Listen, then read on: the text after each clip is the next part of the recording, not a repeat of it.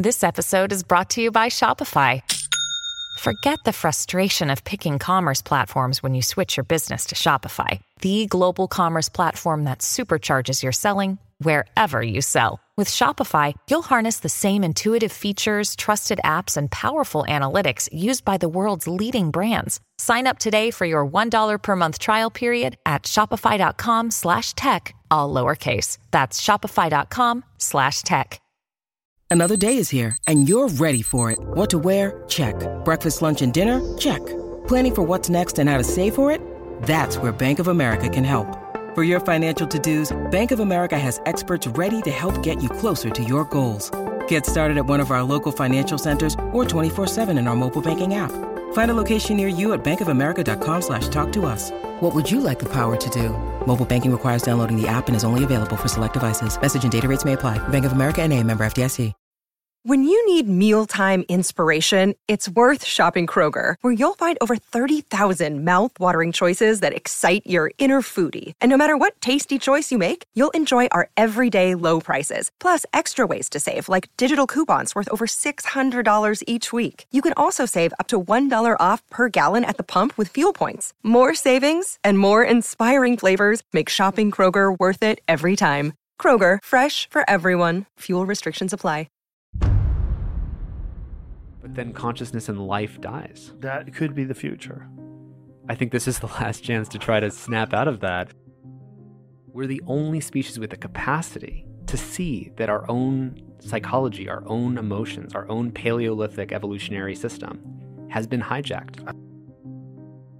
If not currently, one day there will be a simulation that's indiscernible from regular reality. And it seems we're on that path. This is the thing, is warping our view of reality. It's an algorithm issue, right? I'm pointing a thing at your brain to figure out how can I show you an infinite feed that just maximally enrages you? And when you're sitting there and you think, okay, I'm going to look at this one thing on Facebook because my friend invited me to this event, or it's this one post I have to look at. And the next thing you know, you find yourself scrolling through the thing for like an hour. Right. And you say, man, that was on me. I should have had more self-control.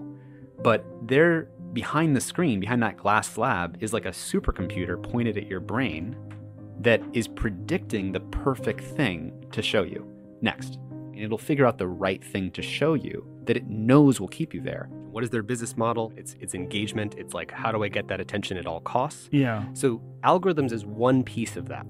Meaning when you're on a newsfeed, like, I don't want to just show you any news. I want to show you the most viral, engaging, like longest argumentative comment threads news, right? So that's like pointing a $1 trillion market cap AI at your brain, saying, I'm going to show you the next perfect boogeyman for your nervous system, the thing that's going to make you upset, angry. It will just drive that over and over again and then repeat that thing. And that's one of the tools in the arsenal to get attention, is that the algorithms.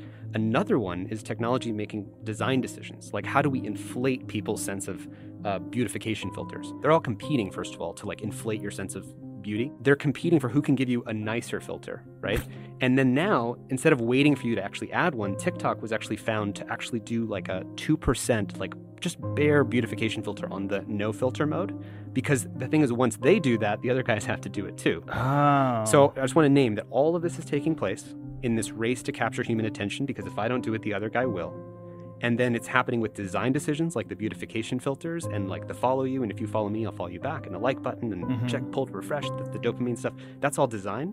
Then there's the algorithms, which is I'm pointing a thing at your brain to figure out how can I show you an infinite feed that just maximally enrages you? And we should talk about that because that thing drives polarization, which breaks democracy. The problem statement for humanity is, he said, the fundamental problem of humanity is we have Paleolithic emotions and brains, like easy brains that are hackable for magicians. We have medieval institutions, government that's not really good at seeing the latest tech, whether it was railroads or now social media or AI or deepfakes or whatever's coming next. And then we have godlike technology. So we have Paleolithic emotions, medieval institutions, godlike technology. You combine that fact, that's the fundamental problem statement. The speed at which new technologies are having effects on the world and the total amount of consequence is way faster than regulation can keep up with. So we found ways of keeping people engaged. I think this is important for people to get, that they're not competing for your data or for money, they're competing to keep people using the product. And so when Twitter, for example, invented this persuasive feature of the number of followers that you have, if you remember, like that was a new thing at the time, right? You log in and you see your profile. Here's the people who you can follow, and then here's the number of followers you have. That created a reason for you to come back every day to see how many followers do I have. So that was part of this race to keep people engaged. If you're not paying for the product, you are the product. But the thing that is the product is your predictable behavior. So they also added this retweet, this instant resharing feature, right? And that made it more addictive because suddenly we're all playing the fame lottery, right? Like I could retweet your stuff and then you get a bunch of hits and then you could go viral and you could get a lot of attention. So then instead of the companies competing for attention, now each of us suddenly win the fame lottery over and over and over again, and we're getting attention. Jaron Lanier says in the film, if you just tilt society by 1 degree, 2 degrees, that's the whole world. That's what everyone is thinking and believing. What is the basis upon which we're believing the things we are about the world?